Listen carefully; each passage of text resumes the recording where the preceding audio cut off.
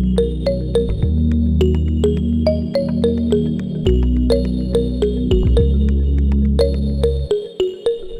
and welcome back to the Anthrophiles. Today we are talking about museums, and I think that they're one of the best learning tools that the world has to offer. But have you ever wondered about where those artifacts come from? Today we're going to talk about the British Museum and how they amassed such a large and contentious collection, and even about my own interest in the museum field. I'm Katrina. I'm Sarah. And I'm Emily. And let's get started. Yay! So, the British Museum is the world's largest world history museum, and it holds more than 8 million artifacts from many different countries. To understand how Britain obtained so many artifacts, you need a brief history of their empire. So, beginning in the late 1600s, their empire expanded across several continents and became the largest empire in history. As we know, the sun never sets on the British Empire, that little saying. So, obviously, having a centuries-long rule, they took precious resources and wealth from all over the world, especially cultural and historical artifacts, and many of those ended up in the British Museum. It was founded in 1753 and kept growing to accommodate all the new pieces, and many are legally acquired and are undisputed. However, there are quite a few pieces that are disputed, and I'll give you some examples. The first is the Rosetta Stone. So this was taken by British troops from the French in Egypt. The Parthenon sculptures, which were removed from the Acropolis in Greece by a British lord and sent to the museum. And the Benin bronzes, which I would consider maybe the most contentious at the moment. And they include a large range of items. So not just the traditional what you would think bronze things. So there's engraved ivory tusks, plaques, and engraved bronze sculptures, and these are from the Kingdom of Benin in modern-day Nigeria. So that story starts in the 1500s. The Benin bronzes were decorative visual archives of the kingdom because they did not have written script, so it narrated their history of kingship and their kingdom. In 1897, they lost thousands of the pieces due to the European colonial powers expanding south in what we call the Scramble for Africa. I'm sure you guys know what that is. Do you want to talk about a little bit of background information? Ooh, okay. I haven't learned about the Scramble for Africa in a couple years, but, I know it was when all, the major colonial powers, England, France, Spain, not Germany didn't really exist yet, but those places were all trying to get the colonies over in Africa so they could profit off of its resources and stuff like that. Right. Anything else? Have we covered it? Yeah. So basically what happened was these European colonial powers split up the continent into spheres of influence for financial gain, and Benin was in Britain's sphere of influence, where Nigeria is. So the big disaster, what we call the Benin disaster, was in January of 1897 when they did not comply to Britain's trade demands. And so we all know what happens when you don't comply with a colonial power's trade demands. So 7 British emissaries and guides and servants and 1,200 British troops went to Benin in a punitive expedition. And it was all about revenge, about that trade agreement, and they went to get treasures in the palace. They figured that the sales of that would offset the cost of the invasion, so they were armed with machine guns, and they burned the city to the ground before taking thousands of artifacts. They piled them up, they photographed them, and they labeled them as loot. So that's important to note. And the prosperous kingdom was gone and under British control until 1960 when Nigeria gained independence. So I feel like this is a pretty good example of lasting colonial consequences. It's also just so crazy to think that places like Nigeria haven't had their own rule over themselves. 1960s when they were able to do that, which is very recently. Yeah, it does seem extremely recent. And Right. I feel like you don't learn about that a lot in school. Yeah, I didn't learn about that until my freshman year here, about India and Britain's colonial rule there. My mom and dad were born in the 60s. That is very recent in history. Exactly. Or even how Britain's national dish is chicken tikka masala, which has Indian origins to it. You can see that there's so much influence on both sides, and it's crazy to think that it's because of the colonial powers that England had. Right. So I have a little side story that I thought was really interesting in my research. And this is about Mark Walker.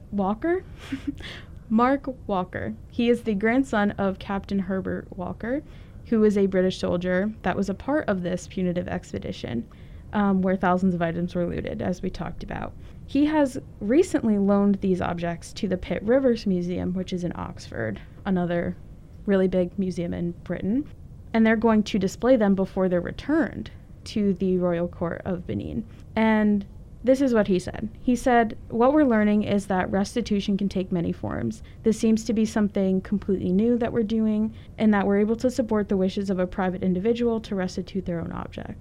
So 2 wooden ceremonial paddles were brought back by him in 1897 and remained in his family. So think about that. This was something that he took privately and remained in his own family that wasn't even displayed.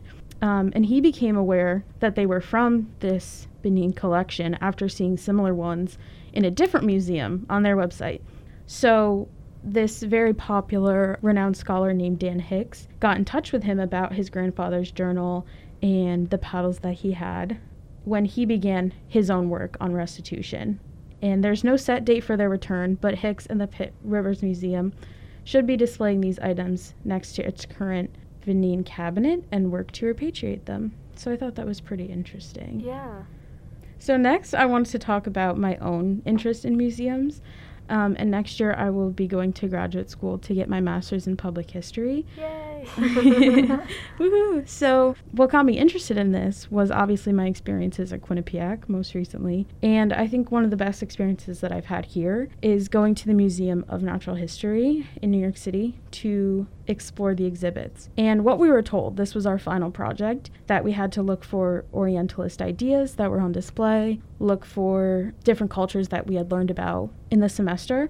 But I want to tell you guys a little bit about what Orientalism is first, because I think that's super important. So it was first and best defined by Edward Said, and he defined it as a set of beliefs, ideas, and vision of the Orient, so that's the East, that was constructed and created by Western scholars who studied the Orient during the imperial period. So this included its history that was rewritten, its religion that was reinterpreted, and the Western vision of art, literature, and the actual human body constructed to suit a specific purpose. And this purpose was basically the West describing itself by presenting the East as the opposite, because they went in with the thinking that the people that they were meeting were fundamentally different. And we've talked about this before. So the West wanted to define itself by creating its opposite. And the West thought of itself as scientific, so it cast the East as spiritual or religious. The West felt it was progressive, so the East was naturally tradition-bound. If the West thought it was civilized, the East was barbaric, etc. And I think there's a few modern examples that we could talk about that kind of ties this all together. So I want to see if you guys could think of any after hearing that definition. Yeah. I think especially in the U.S., I feel like that does happen a lot with some groups. I feel like you hear it a lot about immigrants, especially. Mm-hmm. You'll hear, like phrases like they're coming in hordes, and stuff like that make them sound kind of scary and barbaric, so that way you can bolster up your side and opinion of really tight borders and stuff like that, if that makes any sense. That's the first similarity that came into my mind when you were talking about that. I feel like there's also a lot in pop culture, and you guys are film majors, so I think that you've both probably seen Aladdin and also Indiana Jones Temple of Doom. Mm-hmm. So the lyrics from Arabian Nights and Aladdin are as follows. I come from a land from a faraway place where the caravan camels roam, where it's flat and immense and the heat is intense. It's barbaric, but hey, it's home. So those words like faraway place, barbaric, are perfect examples of Orientalism and that othering of, they're barbaric, they're different, they're tradition bound. And then with Indiana Jones Temple of Doom, there's a dinner scene, and they're in India, where they, are trying to show in the movie that the people in India haven't been introduced to Western manners or cuisine. So they're eating snakes and spiders and monkey brain soup, and it portrays Indian culture as savage as they're consuming these inedible and abnormal meals. And the woman that's with Indiana Jones, like in his party, she's like absolutely horrified and disgusted, and like her refusal to eat those things is a reflection of like the audience's own disapproval and disgust. So again, like you said, it's this othering, it's constructing them as different. So basically, it's providing a rationalization for European colonialism, and it's based on a self-serving history. And according to Said, Orientalism dates back to the late 1700s and the Napoleonic invasion of Egypt, and the groundwork was laid during the Enlightenment, but the practice didn't kick in until the 18th century. So obviously, looking through this lens, it's assumptions and preconceived notions that distort the view of anyone that looks through it. And that's basically what we were looking for in the museum. And I was shocked to find that I had been naive in visiting museums for my whole life. And I was always so enamored by what they held and never stopped to think about like these potential shortcomings. Like, you go to museums to learn. You think that they're telling you the whole truth. And so it was like this epiphany that I had after this final about museums, and it's really got me into it. That's really interesting because I think, like you said, when you go to a museum, you're not going there with a critical eye. You're thinking like the museum's the educator and it's going to teach me, and everything that they say is true and right. But then when you approach it with a more critical eye and you think a little bit deeper about like the information that you're consuming and you critique it a little bit, you see like the Orientalist ideas, like you were saying, Katrina. And I never thought about that before until you said it like right now, but it makes total sense, especially because like the foundations of the museums are based off of colonialism. Exactly. And if you guys remember in the class that we all took together, forensic anthropology, we watched the film Who Owns the Past? And, you know, it talks about how many people are naive and a little bit ignorant to the problematic collections. And, you know, it's the same with bone rooms, like the book we all read. There's a lot of ethical problems that relate to these artifacts, the human remains, and the way that other people's stories are told when there's so much background information that we're not getting. Yeah. Any comments about bone rooms, Emily? We love to talk about it here. We do. We're just like an advertisement for that book at this point. We should be sponsored. Yeah, and I think people don't realize or maybe forget that all of these artifacts, or at least a lot of them, and like these stories were written at a time where ethics was not of the utmost importance in people's minds. Right. So I think some of like the truth gets lost in like, you know, what the artifacts actually are, or like who the cultures actually are. And that's kind of, you know, upsetting. But also going back to like the museums and like going in thinking like, well, this is the truth. Like, it's a museum. Like, you know, you read the plaques and you're like, well, it's on the plaque, so it must be true. Exactly. You know? So I think that's like a great lesson in like being more critical of like institutions and like, you know, learning more about the institution itself and thinking like, well, where could their bias come in? And like, how does that relate to like what I'm learning and what I'm reading while I'm in here? You know? Yeah, like who's telling the story and what do they have to gain off of telling it like a certain way, kind of. Because at the end of the day, I mean, it's still a business, which is sad, but like they are there to make money as well as educate. So I think you need to be mindful of that. Yeah. I think like when museums are created, and especially older museums like the British Museum and even the American Museum of Natural History, the exhibits, the plaques, the displays, everything is created with an older mindset. That mindset that we've been moving away from recently, where things are over generalized. You know, African countries are all put together in one area, or parts of history are erased because it is a little bit dark, like colonialism. That's not something a museum wants to necessarily advertise, especially when they were originally created. So that's kind of what got me interested in museums, and I wanted to talk a little bit more about my story. So I've always jumped at the opportunity to teach my friends about history. In New York, we had a state test in a bunch of different subjects called the Regents. I remember the Regents. Yeah. So the Regents, you know, it was hard for some people, and I always liked history, so I always wanted to help and tutor.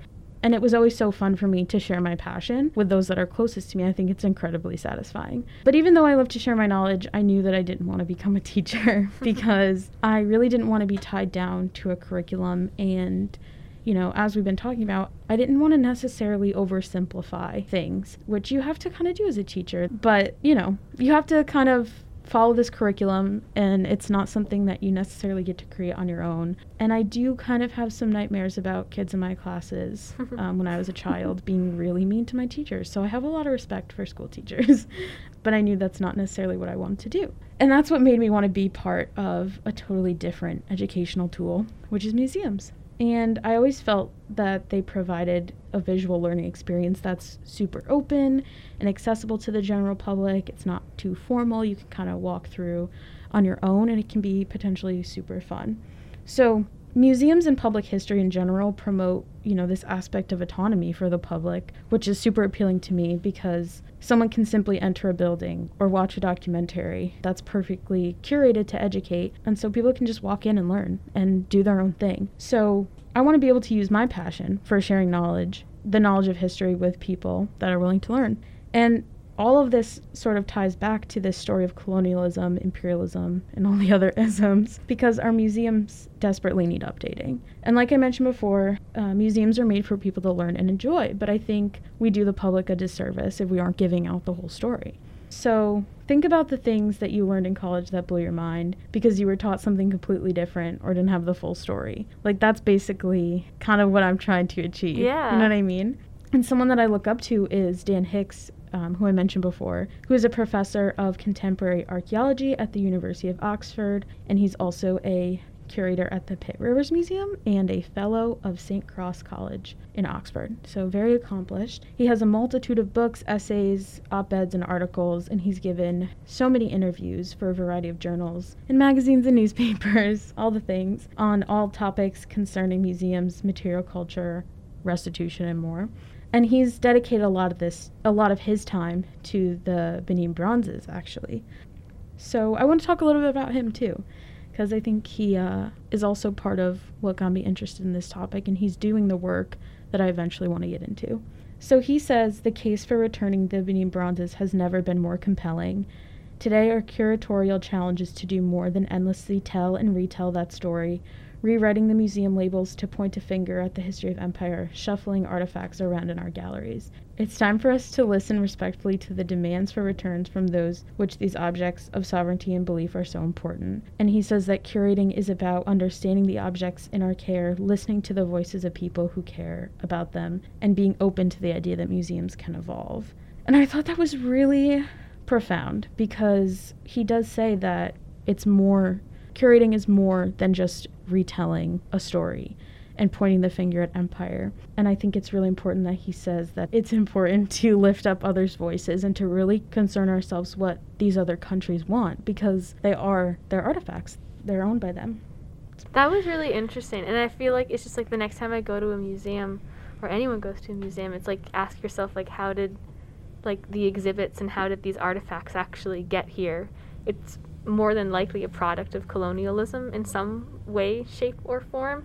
And I feel like you don't think about that when you go to a museum. You're just excited to go and see like a vase or something like that. But then when you really do think about it, it's like, oh, there's a dark history here, and it's good to expose that and like kind of show the underbelly of that kind of thing. Right.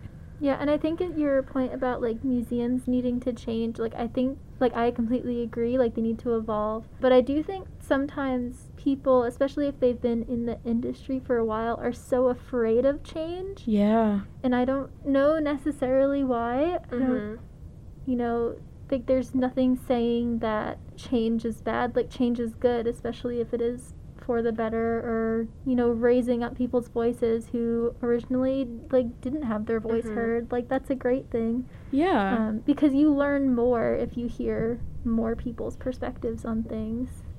Exactly. I feel like a big thing with curators, especially at the British Museum, I don't want to obviously speak for them, but I think a huge thing about having such a large and impressive collection is giving up some of that, even if it's the right thing to do. And I think we can all kind of relate to an experience where we've had to give up something or do the right thing when it's not necessarily what we want to do. You know, and there's a multitude of other concerns about shipping the precious artifacts to other countries, and you know, Britain being so accessible to so many people and other countries maybe not being so accessible. That's kind of the thought process behind keeping a lot of those things there and why they've been kept there for so long. But I think you're right. Sometimes it's about doing the right thing and uplifting others' voices. So yeah, that's kind of it's what I want to do. That's awesome. Yeah, that's really exciting. A new face to the museum industry. Oh yeah. We'll see. So I hope you guys enjoyed listening, learning a little bit about museums and my own story. For Sarah and Emily, I'm Katrina, and tune in 2 weeks from now for the Anthrophiles. So my sources were The British Museum is Full of Stolen Artifacts, which is a YouTube video by Vox, Soldier's Grandson to Return Items He Looted from Benin City from The Guardian UK, Curator Calls for the Return of Benin Bronzes from The Times London, and the website of Dan Hicks. Our music is Find Your Way Beat by Nana Kwabena from the YouTube Free Music Library. Our cover art is designed by Katrina using Canva. Thank you to Professor Haldane and Professor Reedy for editing my script. This podcast was edited by Emily and Sarah and produced by Professor Sarah Reedy. And thank you to the Quinnipiac Podcast Studio for making this podcast possible. Thanks for listening to this episode of the Anthrophiles, and we'll see you next time.